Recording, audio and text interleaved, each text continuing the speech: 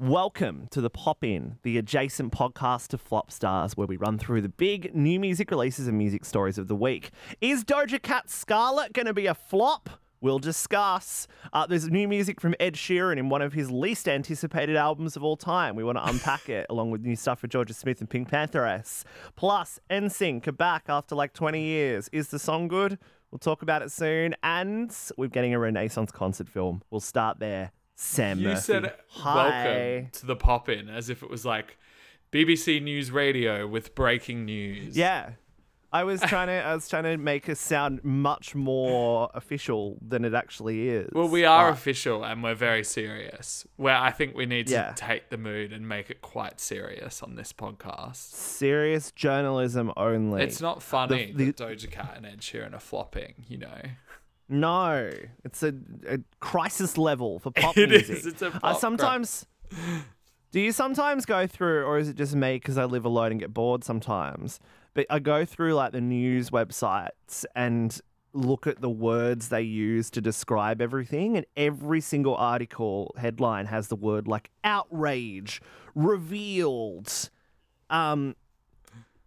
things like that. Major blow, things like that. And I'm just like, this is why we are the way we are. What words ChatGPT uses for everything. Scintillating. Is that because ChatGPT writes all of your TikToks now and has all of your No, opinions it does for you? not. That's the room. Oh, I've broken the microphone. I've pulled the microphone off the stand. Okay, fantastic. Today's proceedings. Yeah. Oh, God, what have I done here? Oh, geez, there you go. This is not That's good. what This you is get not for good. trying to bring into question my good standing on the talk. No, you've got acceptable standing on the talk, I would say. No. Anyway, this has been the loosest introduction to the Pop-In ever. Let's talk about the concert. What the fuck are you holding now? It's What's a that? Bottle of a bride. Is that Taylor Swift? No, it's not Taylor Swift. This is completely. Who is? I've Why just do you been have like that? unpacking still our apartment, and I guess this was part You of the moved wedding in there some 4 way. years ago. It was 3 weeks ago. Similar. I know, because vibe. we haven't had gas for 3 weeks, and we get paid $7 every day we don't. That's my income So you want right that now. to continue? Please pay us. Beyoncé Renaissance concert film. We are getting this in December, which is going to be fantastic. I feel like falling in love. How do you feel about it? Well, I feel great about it because I never got to see the tour Yeah. because the plans got a bit scrambled at the end there. So I feel great about it. And apparently it's going to be mixed with some of the visuals that people have been waiting for. And it's going to be a real kind of like splice of everything that's been going on the past year or so. What's interesting is it's coming at a similar time as the Taylor Swift Eras Tour concert. Yeah. And they're both going straight to cinema, which is a very like distinct backflip from what was happening a couple years ago where everything was going to Netflix or Amazon Prime or Binge or I don't know, Napster or whatever Stan. they're on now.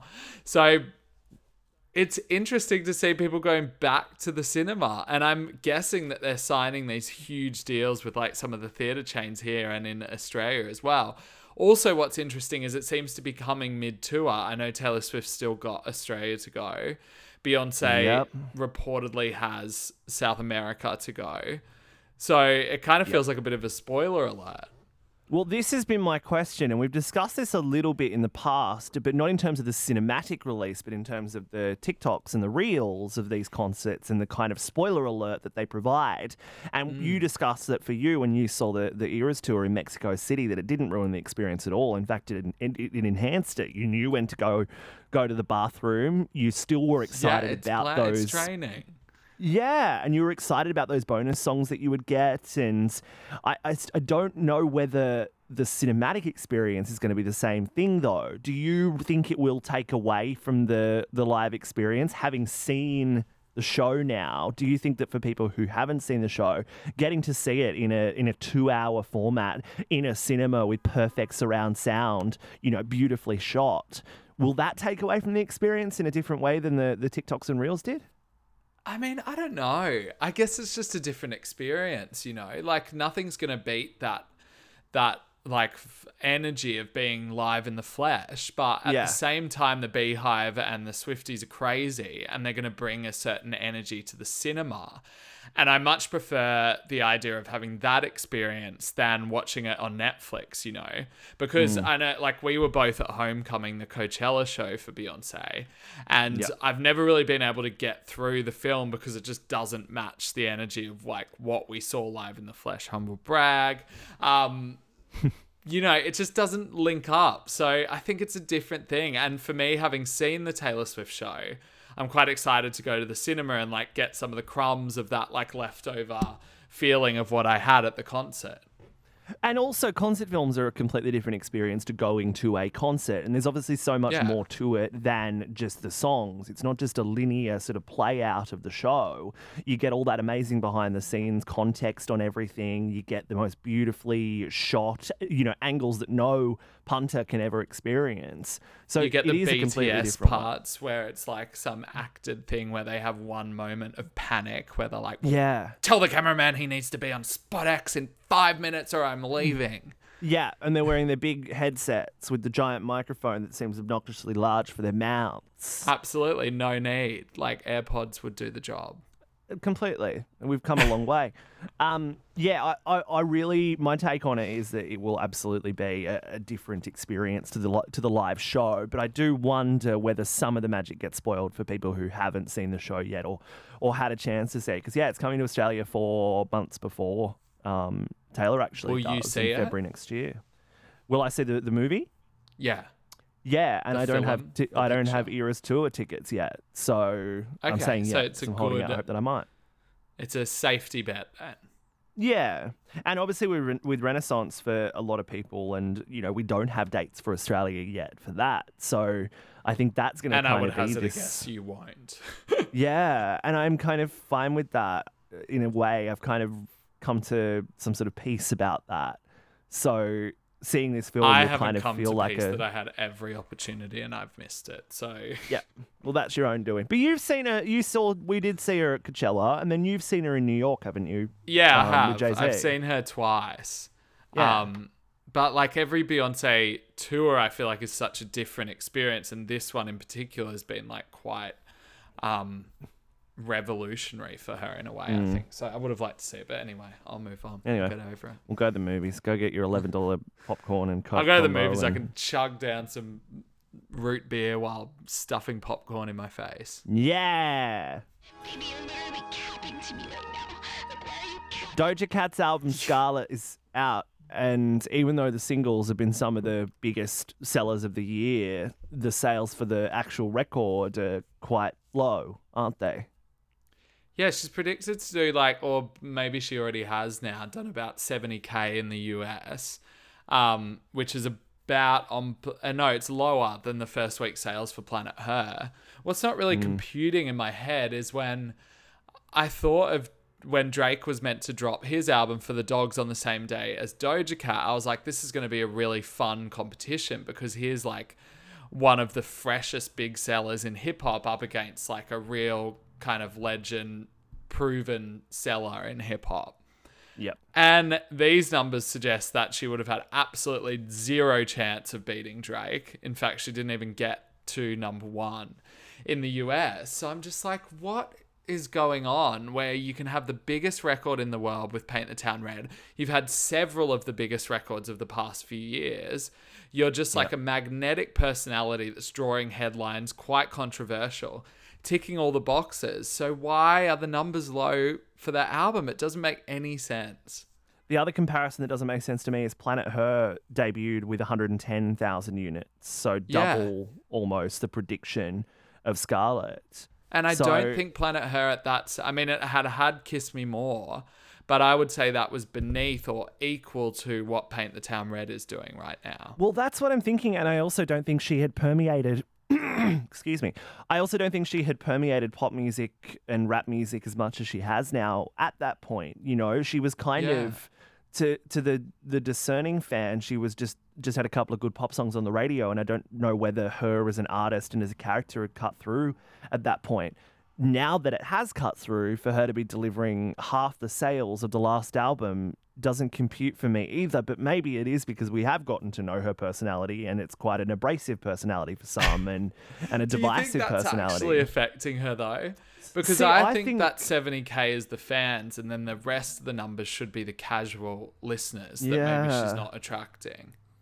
But maybe it is another of those artists that just somehow there is a disconnect, and there is a Yeah. lack of, maybe there's a lack of intrigue to go deeper on her from someone who's hearing Paint the Town Red. Because I just feel like she is the one. Like in That's my what we've been saying. opinion, I really feel like it. Do you ever have conversations with people where they share their opinion on Doja Cat with you? Pretty Because the much never. conversations I have are quite negative about her. Yeah, she doesn't really come up in my conversations, funnily enough. And a lot of, I'm surrounded by a lot of pop fans, but those conversations will often surround the, Harrys and Taylors of the world. And Doja doesn't seem to be in the same conversation in my circle at the moment. I personally wish she was. But yeah, what's the negativity you're hearing on the ground? I mean, about her kind of personality more than anything. That they find it quite ostracizing. And I think at the same time, pop fans, who are obviously the ones who I'm having the conversation with, were really gravitating to moments like Kiss Me More and Say So. And this whole hard hip-hop lean is quite ostracizing to them. But at the same time, she's really struggled to get her footing with hip-hop fans, which is like a whole nother conversation. Yeah, That and I includes also misogyny and like blah, blah, blah, blah, blah. But like she's kind of blocked out half of two fan bases, if you get what I mean. I do, but I also don't agree that the hard hip hop lean has been as much of a sort of abrasive lean and a divisive lean as we were expecting when she was verbalizing where the music was going to go. That's what I think too, because Paint the Town Red and Agora Hills, like the two kind of big singles, are not that like so hip hop that it would be like, oh, you wouldn't get this if you're a pop fan. Paint the Town Red is arguably hookier than Kiss Me More. It's so hooky. I mean, the record definitely does have very hard-hitting rap moments in it with some quite obscure rap references. But there's at least 5 songs you could pick off that could be on pop radio tomorrow. 100%. Keep it going. All right. Well, we'll keep diving into that because I'm really intrigued why it's not cutting through as much. And I don't think Drake is the problem. I don't think Drake's the one that's blocking people from actually buying the record, No. don't- Well, Drake has moved his out. Like, he was meant to be that day. He moved it. And people were like, oh, maybe he thought there was too much competition, which clearly not. BB Rexa would have had a shot. Is this how it feels? New Ed Sheeran album is out. It's called Autumn Variations. It's probably the most lackluster lead up to an album, but I think that's somewhat intentional. This is not intended to be one of those blockbuster records that he's done in the past. And it's sort of a little bit of a departure. It's a collaboration with Aaron Dessner, who obviously pop fans will be aware of from his work with Taylor on Evermore and Folklore. And what else has he done in the pop sphere? He's sort of been He's hovering. done Gracie Abrams' record this year, and he did King Pinterest last year. You already know there'll be some A&R trying to make something called King Pinterest get off the ground. I am happy to be King Pinterest. You can do that, yeah. You are a Pinterest king, you know? And Aaron Dessner can come produce it too. Loves a mood may board. just need a bit of auto-tune. Yeah. So the Ed album's out. What do we want to say about it? Because these songs are, when you listen to them, some of his catchiest and most brilliantly pop work. And I was really surprised by that. There's some really, really strong earworms on there. The first song, American Town, is such a straightforward Ed Sheeran classic almost, but it feels like the production and the vibe of it is all a little bit almost too gentle for those hooks to cut through is the way I'm seeing it. Yeah, that's a comment that I read somebody say that on Reddit, I think. And it's the first time it really clicked for me, because on some of the songs on Subtract, I actually thought the Aaron Dessner Ed pairing worked quite well. Yeah. And I think he just added a little bit more flavor to some of the really acoustic guitar moments that have always been quite dry on other Ed albums. But on this one, it just doesn't work. And it's interesting because Aaron Dessner found a way to take some of Taylor Swift's really poppy hooks and take them into this really interesting world that removed them totally from pop and gave them this new coat of paint. And it gave shed this whole new light on Taylor as a songwriter. Here, it feels like Ed is attempting to swim above this like kind of really muddy Aaron Dessner water that just sort of buries every hook that he has. And I totally agree with you that like American Town has a kind of Galway Girl-esque vibe to it that's so hooky that just feels like it's totally lost in the production. Like it should have, as much as like Galway Girl makes me want to vom a bit, it had this kind of like sort of lovable, I don't know, like corniness to it. And Galway this just Girl feels is like it's trying to be objectively- too cool. Galway Girl is objectively one of his best songs. Like Absolutely top 5. not, in my opinion. No, but it is. It is easily one of his top 5 songs. You agree? You love that song. I didn't love that song. You forced it down my throat alongside silent producer Bianca and Elle. I never admitted to loving that song. This feels like I've been gaslit. Laid the fiddle. You loved it. I've got video evidence of you singing along to it without a doubt. I'm sure you but do. Everything you're saying is right, and I think Ed can take a sort of interesting pastiche and turn it into something quite authentically great. And I don't hear him doing it on this. I feel like it is muting a lot of the brilliance. But I would say that this is another showcase of how great a songwriter Ed Sheeran is, and how he is just a absolute hook machine. And as much as other albums, though, because if anything, I think this really highlighted some of the clumsiness of his songwriting, particularly on the song about the person who nobody came to celebrate his birthday because it's in January, which is very relatable. But I don't know, parts of it I was just like, oh, this is so bad. Whereas when it's like got that kind of Fred again production over it, I kind of I'm more prone to forgive some of the clumsiness in his songwriting, whereas here it was really highlighted for me. I was just so I think we were also just so happy when he was in that sort of Steve Mac, Fred, the guy from Snow Patrol He's a brilliant world. Pop songwriter. Yeah, that felt like good rooms for him. And it almost felt like when he was writing for, because obviously Shape of You was originally intended as a Rihanna cut, and a lot of tracks on that album were intended for other artists on Divide. And that kind of felt like when the writing style that I hear on a few of the tracks on this album was at its best in terms of the people he was surrounded by and the way that he was bringing it forward. But I wonder whether, I don't believe that was the intention of this record. I mean, this is the second Ed album in 5 months. We only got Subtract in May.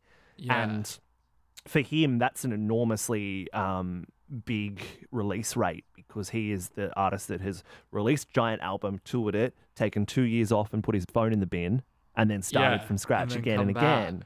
And this is obviously, Subtract was also Aaron Dessner, and this almost feels like a B-sides to that. And I don't know whether it was intended to be a hit machine, but everything Ed touches has a sort of... I don't think it was, no. But it all still has an extra level of expectation, I think, when you are Ed Sheeran. If you're going to put out an album of B-sides, it still has to be, remarkably cut through, I think. There still has to be a single, I think. Like, even... I think American Town's a good single.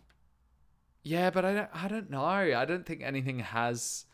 Because whether it's the production or the songwriting, I don't think anything has what it takes to cut through on radio or on TikTok or whatever the measure is now. But I'm also interested by how willing he was to draw parallels to Folklore and Evermore. Obviously, both worked on with Aaron Dessner, both released within 5 months of each other. The press surrounding Evermore, that was after we finished writing Folklore, we just couldn't stop writing, and so we kept writing exactly the same spiel that's been given for Autumn Variations. I'm wondering if he's trying to have this kind of rebirth that Taylor Swift had, where those albums awarded her more freedom, because it actually seems to have had the opposite effect on him. It's been I think you're detrimental. right. And there's almost this intentional subtlety that he's doing with this record that maybe feels too manufactured in his circumstance to cut through, because everything in the Taylor sense, because it was the first time a major pop star had done something like that. Yeah. And had sort of reinvented the surprise drop, and everything felt so authentic the way it was being shared with the fans. This almost feels almost too intentional, but reminiscent of that. And he probably should have announced it Thursday night. Yeah. And then just dropped and then it it's Friday. just there. Exactly. Yeah. Instead, I was seeing all the usual pre-save the album now. Like, I don't know whether it cuts through for a subtle, quiet album. No, that gives like major album rollout vibes. Well, anyway, good luck to him. He'll be right. He's still playing stadiums everywhere, like with his bloody loop pedal, so he'll be fine. He'll be okay. On a Monday, can I see you? Can I check my numbers? 'Cause We got a new PinkPantheress track called Mosquito. This is fun. This is great. I love this pocket of PinkPantheress. What do you think? Yeah, it's really good. Like, this is Greg Kirsten on this with PinkPantheress, both of them on production. And what I love about it is it does feel like classic PinkPantheress, but it's a little bit longer, it's a little bit cleaner, and it just feels like her sitting and having her moment, knowing that she's really started to influence mainstream pop with her sound. So she's leveled up, she's stepped up, she's brought a level of clean to it where I'm like now believing that she can be a main pop girl. Yeah. She's crossing over, but not leaving any of that thing that made her unique behind. And I really admire that. And I love all the little intricacies of PinkPantheress songs. And I think this is why I was so attracted to Angel as well, was just these little subtle, orchestral stabs and weird production choices, but they're all really cutesy and add to the sort of pop value of it all. And I'm really, really excited by where this is going. And Greg Kirsten's a very inspired choice. And, if you look deep into his discography, he's got all the, the Sia and Adele work on there, but there's actually some really interesting, much smaller acts that he's worked with over the journey and produced really special pop songs with them that have a complete uniqueness in the landscape. And I think he's going to keep doing that. Also, do you Silent feel like Assassin. Nobody is like really writing love songs like this anymore? Like, no. It's got such an upbeat airiness to it and such a frankness to the way she declares her love in these songs. There's just something that feels very like, I don't know, I keep going back to The Cause as like my reference point for what she's doing right now, even though sonically it's not incredibly the same. Well, it's Loveful Cardigans. Is Cardigans that did Loveful? Say that vibe. Very like, that, yeah. It's records like that it's going back to, and that's not even tapped a bit into. of Bewitched as well. Yeah, and what you're talking about in terms of the lyrical content and delivery style, we almost had an overcorrection for a little while of female pop stars doing a really strong reclamation of their independence and singledom. And that was absolutely needed and has been a really important part of changing the conversation of what a female pop star is expected to talk about on records. But I do think we've kind of gotten to a critical mass point where we're missing some of these really vulnerable love songs, because there is power in being in love, and there is power in surrendering to love and surrendering to, another person. And I kind of really admire being a bit cheesy. Yeah, like I think there is potentially an era coming upon us of real, audacious cheesiness and really, assertive declarations of love, and even, even lust, even assertive declarations of lust. Like if we're talking about the Troye Sivan record, there's a lot of that on there, and maybe we're heading back towards that that fine and fun line of you can talk about being in love in the same way that you can talk about your independence and power in being single. Yeah, well, it's interesting because I feel like the wave of like escapist pop that happened during the pandemic was very like disco, Donna Summer, like Gloria Gaynor, I Will Survive led, which is all about independence and like Don't Start Now.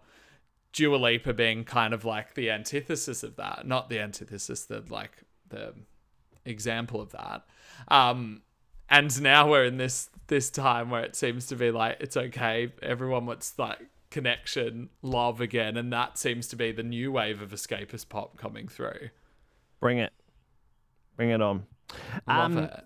Speaking in a way of that kind of, escapism, the new Jorja Smith album is out, and there's a lot of that feeling on it. There's a real tenderness to it. It's a real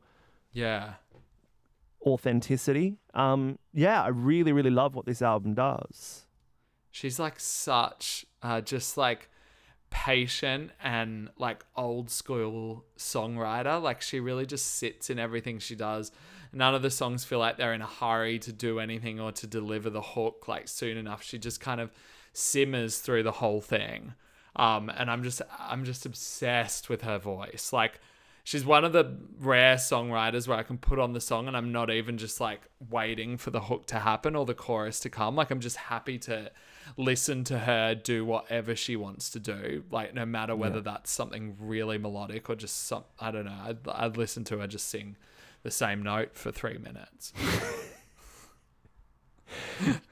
She is one of a kind, I think. And I said this when I'd heard the kind of first few singles, but she really feels like she's summing up a lot of what's going on in British music as a whole at the moment. And just that real... Very soulful wave. Yeah, there's soul, but there is soul in it, but then there's also these kind of garagey things, and then there's almost these indie rock moments on there.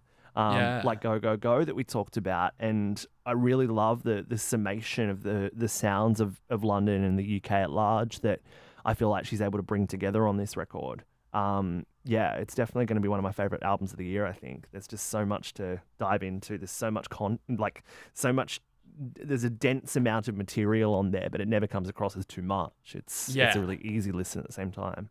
I still think we're like one step away from like the perfect Jorja Smith album of her having like her magnum opus. It feels like this album is trying out a few things and doing all of them quite well, but once she really zones in on that one thing, it's over. It's over for all of you. Over for everyone. You UK music, dead. Yeah, sorry. Of course. We got a brand new Drake album coming on Friday. We kind of talked about it a second ago with the Doja Cat stuff, but yeah, we've got the Drake record coming. Are we excited about this? Yeah, I think we already talked about it when it was coming and then it got delayed. Then we got Slime You Out with SZA, which was one of those records that goes number one and then drops 20 places every week until it's out of the top 100.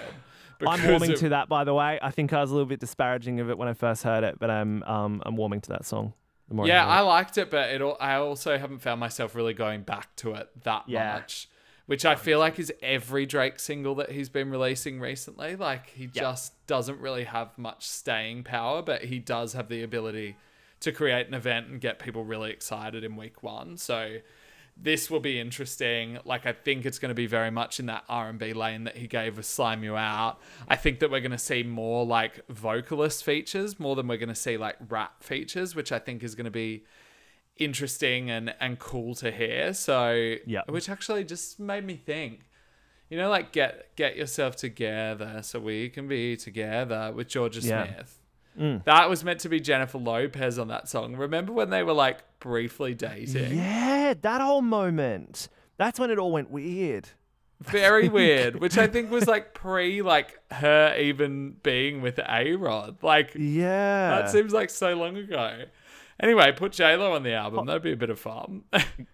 I'm excited about that. No, put Ashanti on the album, but then kick her off at the last minute and get J-Lo to sing her hook. It's time. That's the kind of dirt I want on this Drake album.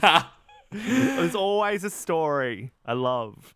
And finally, NSYNC are back with a song for the Trollz 3 soundtrack.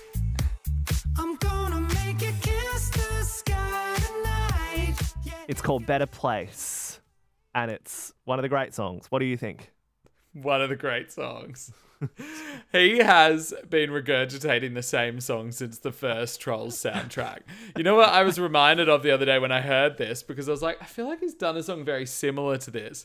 So I went back to the last Trollz soundtrack and he did that song with SZA. With The Good SZA that Side. Sarah Aarons wrote. Yeah. Yeah, which is basically this song again, and everybody forgot about it. I liked that song a lot. I didn't mind that song, and I Yeah. don't mind this song, but it's literally just the same thing over and over again. It's that sort of slightly jazzy pop chords and Yeah, just you know, like inoffensive funk music, you know? Yeah. The Bruno Marsification of pop. oh my god, it is. And I kind of don't mind it. It's definitely an earworm. Do you but think yeah, it warranted the NSYNC reunion? absolutely not. Not in No. any way, shape, or form. And But a it good remains to be press move for Justin Well, Timberlake. absolutely, and I think a necessary press move for Justin Timberlake at this point. It Yeah. feels like the only, keep going up, which is defying all my expectations in terms of how much I'm enjoying it. With Timbaland and Nelly Furtado, I think him kind of playing into the nostalgia factor Yeah. rather than trying to reinvent and then reinvent again, which he kind of was going down the track of for a while, and we ended up with Man of the Woods. I really don't mind the idea of him diving into nostalgia for a little while because there was so much strength to both the NSYNC work and to the 2006-7 hip hop work. Yeah. Him going back into both of those pockets at once and doing it in what feels like a very authentic way. And I think there's a reason both those records are out at the same time, because he was probably searching for a time and place in his career rather than for a sound to regurgitate. I think he was going back to when he felt at his best. And you kind of hear Nelly And when Furtado the talking public about, liked him the most. yeah, exactly. There's a bit of that, the PR side of it as well. But I'm definitely not anti him diving. For some people, I think I would see it as a cynical cash grab.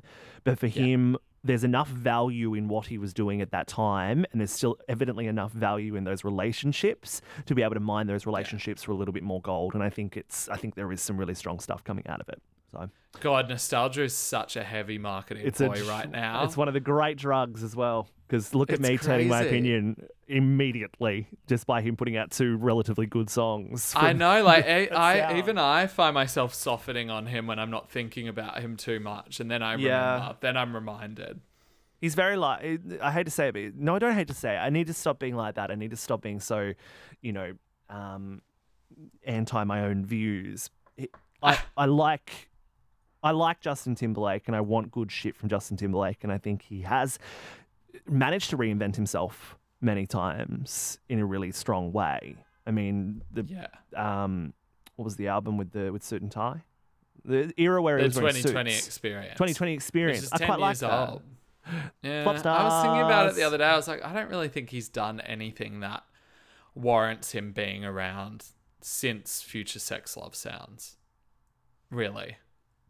Like, if somebody told me I had to do without Suit and Tie and Mirrors, I'd be like, sure, take them. Mirrors is canon. Mirrors is so Mirrors is- boring. No, I think Mirrors is necessary in the discography. You couldn't do without Mirrors. You could do without Suit and Tie. I mean, Can't do if he without was going to Mirrors. do Super Bowl, heaven forbid, he gets that chance again. Yes, Mirrors would be involved. Yeah. But for me, it's mid.